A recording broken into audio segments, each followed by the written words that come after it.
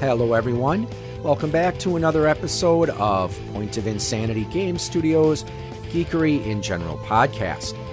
Today we're going to be taking a look at some more of my favorite urban legends, SCPs, and creepypastas. Before we begin though, just like to announce that my Kickstarter for Strange Things Afoot is live. So if you are listening to this between January 13th through February 13th, please consider going to Kickstarter, check out the project, and if you like what you see, please consider backing the project. I would certainly appreciate it. So since I have been working on this project, I have been doing a lot of reading up on urban legends, listening to creepypastas, and trying to learn a little bit more about some SCPs because I find them interesting and some of it has inspired the test campaign I was doing. So that's why we're going to take a look at 13 more of my favorite creepypasta, urban legends, and SCPs. So to start at number 13, SCP-999, the Tickle Monster. One of the reasons I like this SCP is it's a far cry from most of the entities that you read about on the SCP Wiki. It's not something that is going to kill you and suck out your brains. It appears as a small little amorphous glob. And anyone who comes in contact with SCP-999 gets a feeling of happiness and euphoria.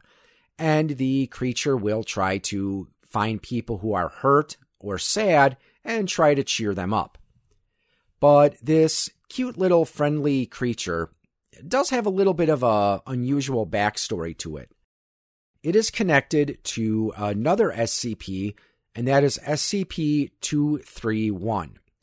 These are actually 7 girls who were captive of a satanic cult that worshipped an entity called the Scarlet King, which is an entity that is believed to represent fear and evil incarnate. These girls were all impregnated by the cult, and the first 6 SCP-231s unfortunately gave birth to monsters and ended up dying in the process. Now, the Foundation figured that once the last girl gave birth, it would bring about the end of the world. So they initiated a procedure called 110 Montauk, which was supposed to be able to prevent this from happening. It caused extreme negative emotions and reactions in the people who were partaking in this procedure. But eventually, the Foundation decided to let the girl give birth, and she gave birth to SCP-999. It's said that, despite its appearance, it's actually a great hero, and he will eventually fight the Scarlet King. However, right now, he's still just a baby and needs time to mature. Number 12. Gas Station Jack. Now, this is actually a series of several creepypastas involving a character named Jack, who works at a gas station in a backwoods town. He has a unique disability that prevents him from sleeping, and he usually works the late shift at the gas station. I've listened to a few of the stories on another podcast I listened to called Creepy, and I recently listened to their series of Christmas stories. Now, one of the things that's funny about this creepypasta series is supernatural events seem to be commonplace at this gas station.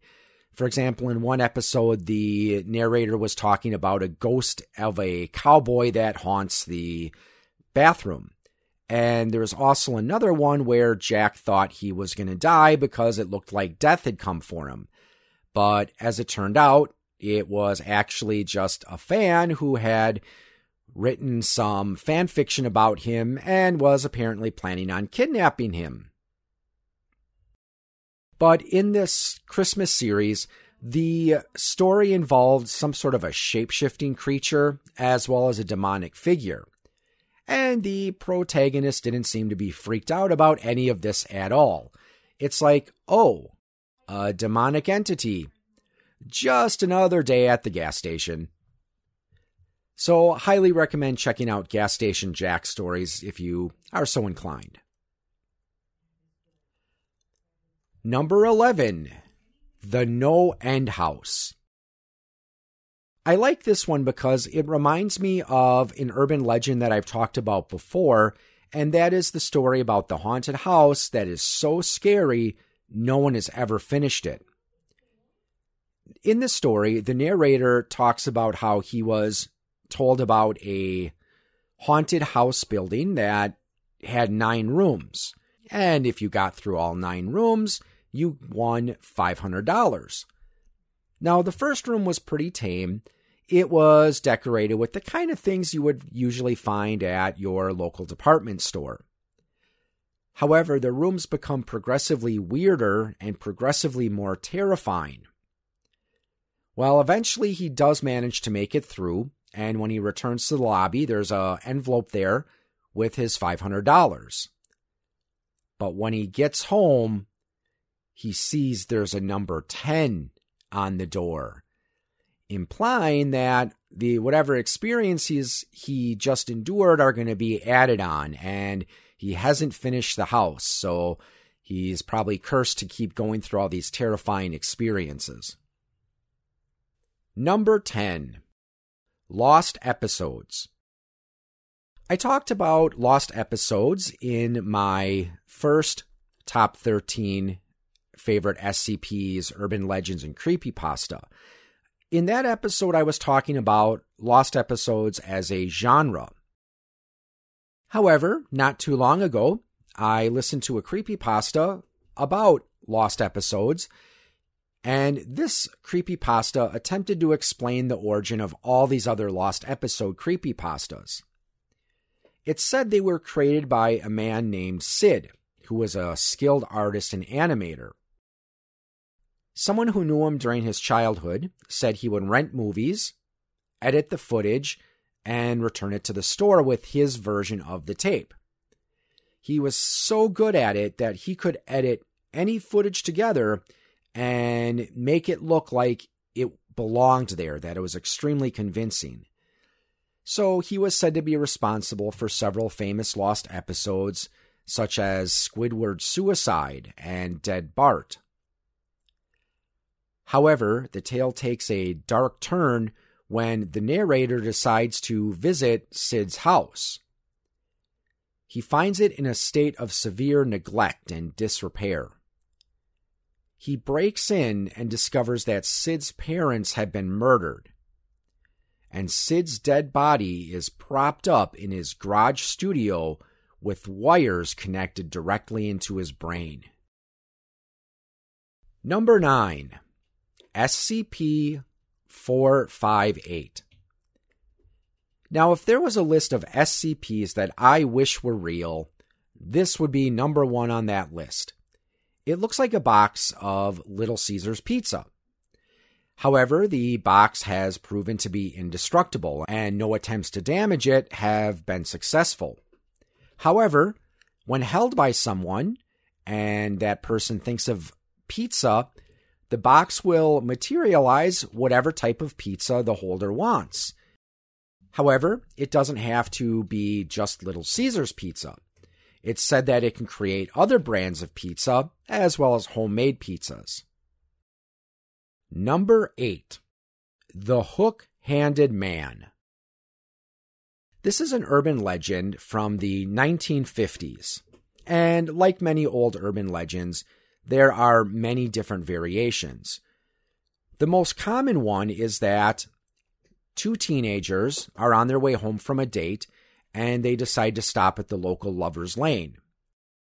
While there, they are interrupted by a news broadcast about a man who escaped from a local institution, and he was considered extremely dangerous and had a hook for one of his hands. Well, the couple hears a scraping sound. They get freaked out, drive away. Now, at the end of the night, when they finally get home, the boy gets out of the car and he notices that there is a hook dangling from the side of the door. Some versions, however, don't have a happy ending. Some variations of the legend say that the hook-handed man managed to murder the two teenagers. So this one probably was meant to be a morality tale because back in the 50s, they had a lot different view of love and romance and sexuality than we do today. So this was supposed to be one of those little morality tales about why you don't go driving off to the middle of nowhere to make out with your boyfriend or girlfriend, because you never know when the hook-handed man is going to show up. And I suppose to some extent we can say this trope has continued because you look at a lot of the slasher movies that were popular in the 1980s, usually the people who are first to die are the ones that go off into the woods for a little romantic time, and that's usually when you know that they are going to be killed by the monster or the serial killer. Number 7. Siren Head. This is a creepypasta about a strange creature that is similar to Slender Man in that it's tall and thin. However, Siren Head is a lot larger, being about as tall as a telephone pole. Instead of a head, he has 2 megaphones attached to a long pole coming out of his spine. Now, his skin is said to be similar to that of rusty metal, and the megaphones each has a mouth full of teeth. It's said that he could make a variety of sounds, such as random words, or the unnerving wail that you would expect to hear from an emergency siren. Trevor Henderson, the creator of Siren Head, implied that it might not be a unique entity, but actually just a single individual in its species. And there's also been other pictures people have made, including ones that show a figure similar to Siren Head in cave paintings, implying that this entity, whatever it is, has been with us for a very long time. Number 6. Underwater pyramids in Rock Lake, Wisconsin. Now, this is another one of those urban legends, or maybe some people might say it's actually closer to folklore, that is actually very near and dear to me. Rock Lake is located in a town called Lake Mills, and I have family that used to live there. I think some of them might still be there, I'm not sure. They're more like distant cousins that we haven't really seen in a while, but when I was a kid, we used to go out there and visit them. And my great aunt, she lived on the lake. And I remember her telling me a story about how there's believed to be pyramids under Rock Lake. Now, of course, there's a lot of different stories going around about these pyramids, some of which I'm not sure if they're true. Supposedly, the Native Americans who lived in the area were aware of them. And one theory is that they may have been built as altars when there was a drought, hoping that it would bring more rain. It's also said that when the levels were lower, that you could actually see the pyramids, and that the early European traders that went into the area were also aware of them. One of the more modern accounts says that if I'm not mistaken, it was around the 1920s, 1930s, there were a couple of duck hunters that were out on the lake. And since there was a particularly bad drought that year, the levels of the lake were much lower than usual. And when they were getting ready to row their boat away from their spot, they hit the pyramid with one of their oars. Now, the pyramids supposedly have been photographed from airplanes that have flown over the area. However, they haven't really been seen for a while because the lake is actually very murky with sediment and algae. Now, one of the theories about the pyramids at Rock Lake is that they may have been built by the same people who established another Native American settlement called Cahokia, which is in Illinois, not that far from St. Louis, Missouri. Now, there's also another theory that connects Cahokia to another place not far from Rock Lake, and that place is called Astalon State Park. Both Cahokia and Astalon have structures that look like step pyramids, and it is believed that there was also a wall that surrounded these ancient cities. Now, I'm not sure how big Astalon was believed to have been, but some archaeologists believe that Cahokia was about the same size as London was back during that time period. There's also a theory that Astalon may have been a trading post of Cahokia because archaeological excavations there have discovered artifacts made of copper that is unique to the Upper Peninsula of Michigan, as well as shells that are unique to the Gulf of Mexico. And as I recall, similar items were found in Cahokia, so that's why a lot of people believe that Astalon may have been an outpost for Cahokia. As far as I know, no one has claimed to see the pyramids recently. Like I said before, the waters there are very murky, which makes finding them extremely difficult. But it's still an interesting story, and like I said, very near and dear to me because it always takes me back to my childhood, just like that story about the haunted house that's too scary to finish. Number 5, 5 Years in Hell. This creepypasta tells the story of a woman whose life was going downhill. It starts with her making several major mistakes at her job, which leads to her getting fired. Eventually, her fiancé leaves her for her best friend, and she discovers that she can't find joy in anything. Eventually, she decides to kill herself by jumping off of a building, but when she hits the ground, she doesn't die, but instead ends up lying there for several days, and everyone just keeps walking by. No one bothers to help her. Things start to get more terrifying, and eventually she's chased by horrible creatures and is forced to hide. When she comes out of hiding, she sees zombie-like people walking towards a hole in the ground, and she tries to get away but finds that she's being pushed towards the hole by a fence. She feels an electric shock, and after this shock, she wakes up in the emergency room. The doctors tell her that she was in an accident and she had died and was dead for 5 seconds, but they managed to bring her back. But perhaps what's the most chilling part of this creepypasta is how it ends.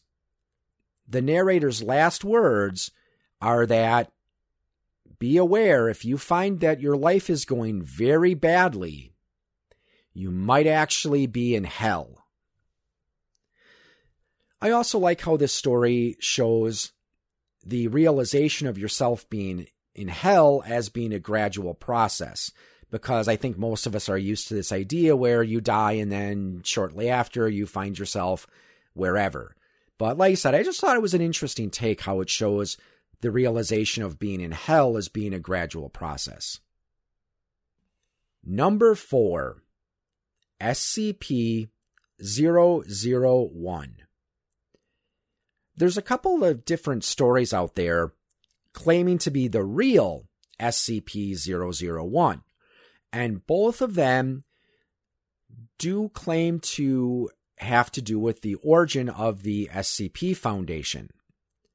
The first version is called The Angel, And near the intersection of the Tigris and Euphrates rivers, it's said that there is supposed to be a large angelic figure holding a sword. And when anything gets too close to it, it gives that person a command that they find they cannot ignore. Usually it's simply forget, which means they walk away and forget where they were. However, if you get too close, the angel will strike you with the sword and totally obliterate you from existence. However, it was said that the founder of the SCP Foundation, when he discovered the angel, the word he was given was prepare, which is what caused him to form the SCP Foundation. The other SCP-001 is called the Factory. So this was a factory that was established in the 1800s, and it was said to be huge. It was so big that it could produce just about anything, and it also provided housing for the workers. It was said that you could be born, live out your life, and die in the factory without ever having to leave it. However, the owner of the factory treated the employees very badly, and it was said that if you got too injured to work, you were dragged away by security and never seen again. The factory supposedly was able to make several unusual items, such as hammers that only worked on human flesh or toy guns that shot real bullets. Eventually, one of the workers managed to escape and was able to tell the president of what was going on in the factory. So President Grant assembled a team of special forces to go in and attack the factory. And during the battle, the owner of the factory was found, killed, hung, dismembered, and eventually burnt in a bonfire. Well, the people who were in charge of this mission to take over the factory, of course, had different views of what should be done with the unusual items that were found there. And some of them wanted to use it for profit, others wanted to destroy all of these items, and others wanted to just contain and study them. Well, the early SCP Foundation, they were hunting a race of creatures that were known as fairies. And one day the fairies attacked the factory, destroying almost every one. Well, the narrator manages to escape the fairies and finds himself in a room confronted by the charred remains of Anderson, the man who had been running the factory. And he was told that every time one of these unusual items was used, it strengthened the thing, which we're not really sure what that was. So he made a deal with the entity in the factory that it would try to contain these special objects, and in exchange, the entity would make sure that the fairies were wiped from existence. However, the factory demands a sacrifice of at least one person every day. Otherwise, it's believed the fairies will return. So I just find it's interesting that there's a couple different versions of what the supposed real SCP-1 is and how it connected to the formation of the SCP Foundation. Number 3, the Dungeons & Dragons cartoon. I've already talked a bit about this when I did my episode on role-playing game Urban Legends with my friend Dan from the Radio Free Borderlands podcast. But I think it deserves a place on the list because, again, the D&D cartoon always does take me back to my childhood. So there's a couple of urban legends that have gone around about this series. One of them is that the kids eventually did make it home in the end, which, as we discussed on that one episode, there was an episode where the kids did make it home, but Venger followed them, and they found out that their weapons were powerless on Earth, so they had to go back to the realm and so Venger would follow them instead of Venger wreaking havoc on our world. But perhaps the urban legend about the cartoon that's not as well known is that the original plan for the cartoon is that the kids would eventually find out they died on the ride, that they were in hell, and the dungeon master was actually the devil. Remember, this cartoon did air during the Satanic Panic.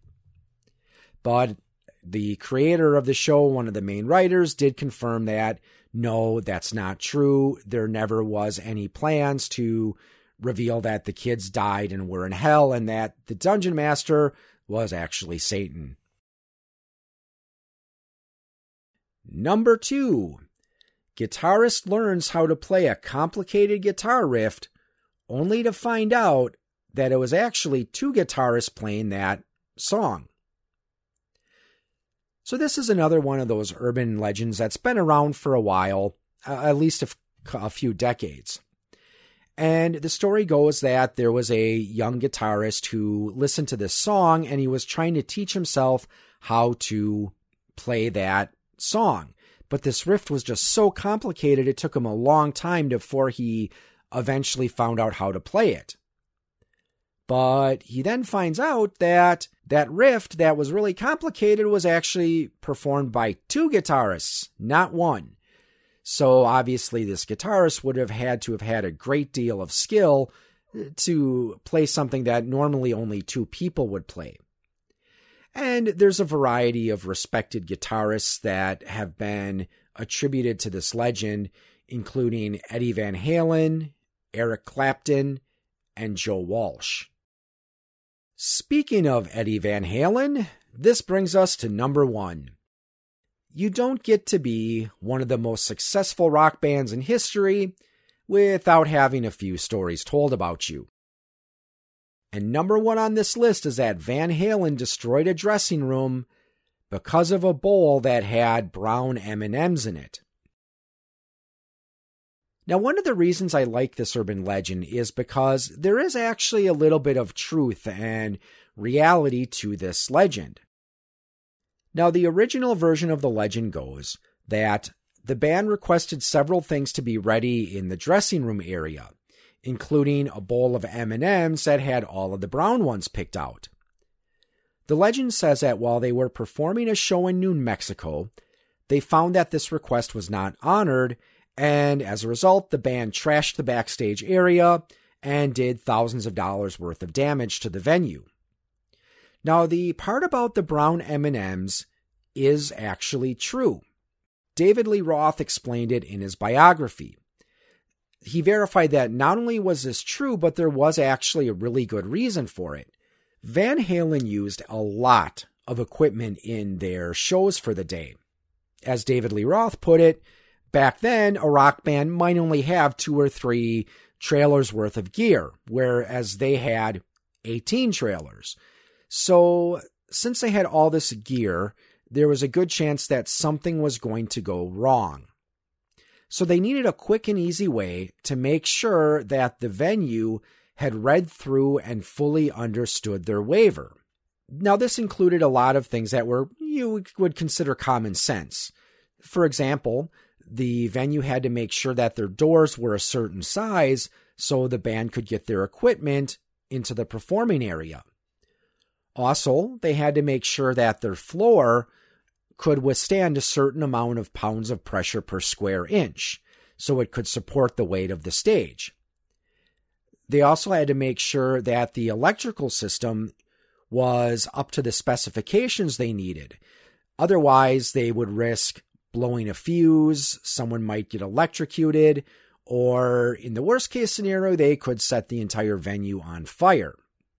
So in the middle of this section about all the technical specifications, they included a section about munchies, saying that the following things need to be in the backstage area.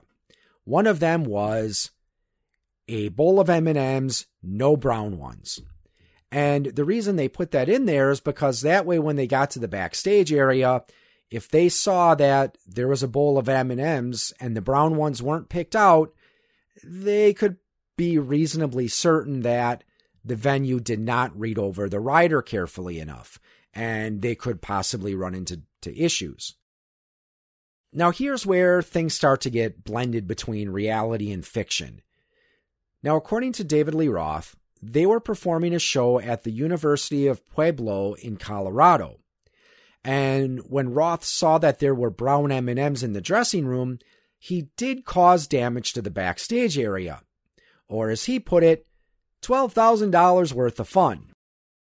However, the papers the next day said that the actual damage was over $80,000.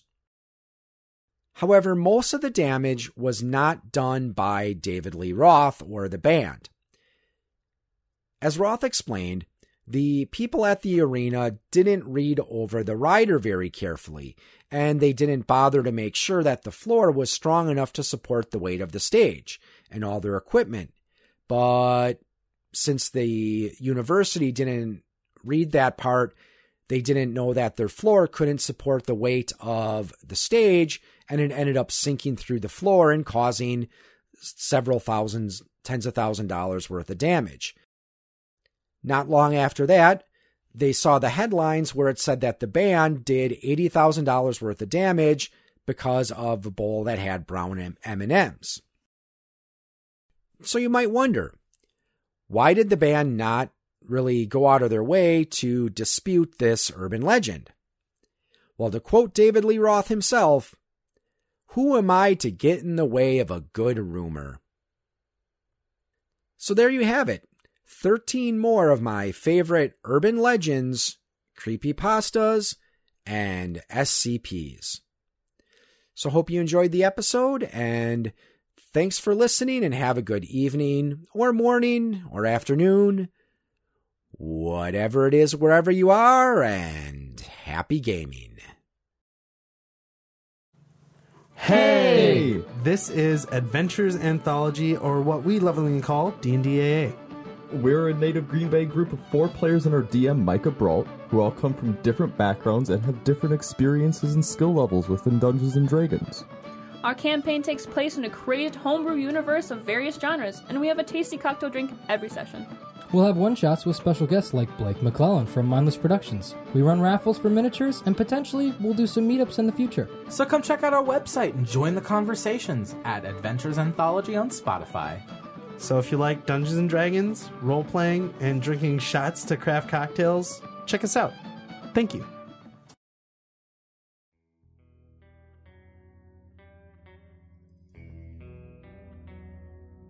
You have been listening to a program from the Point of Insanity Network.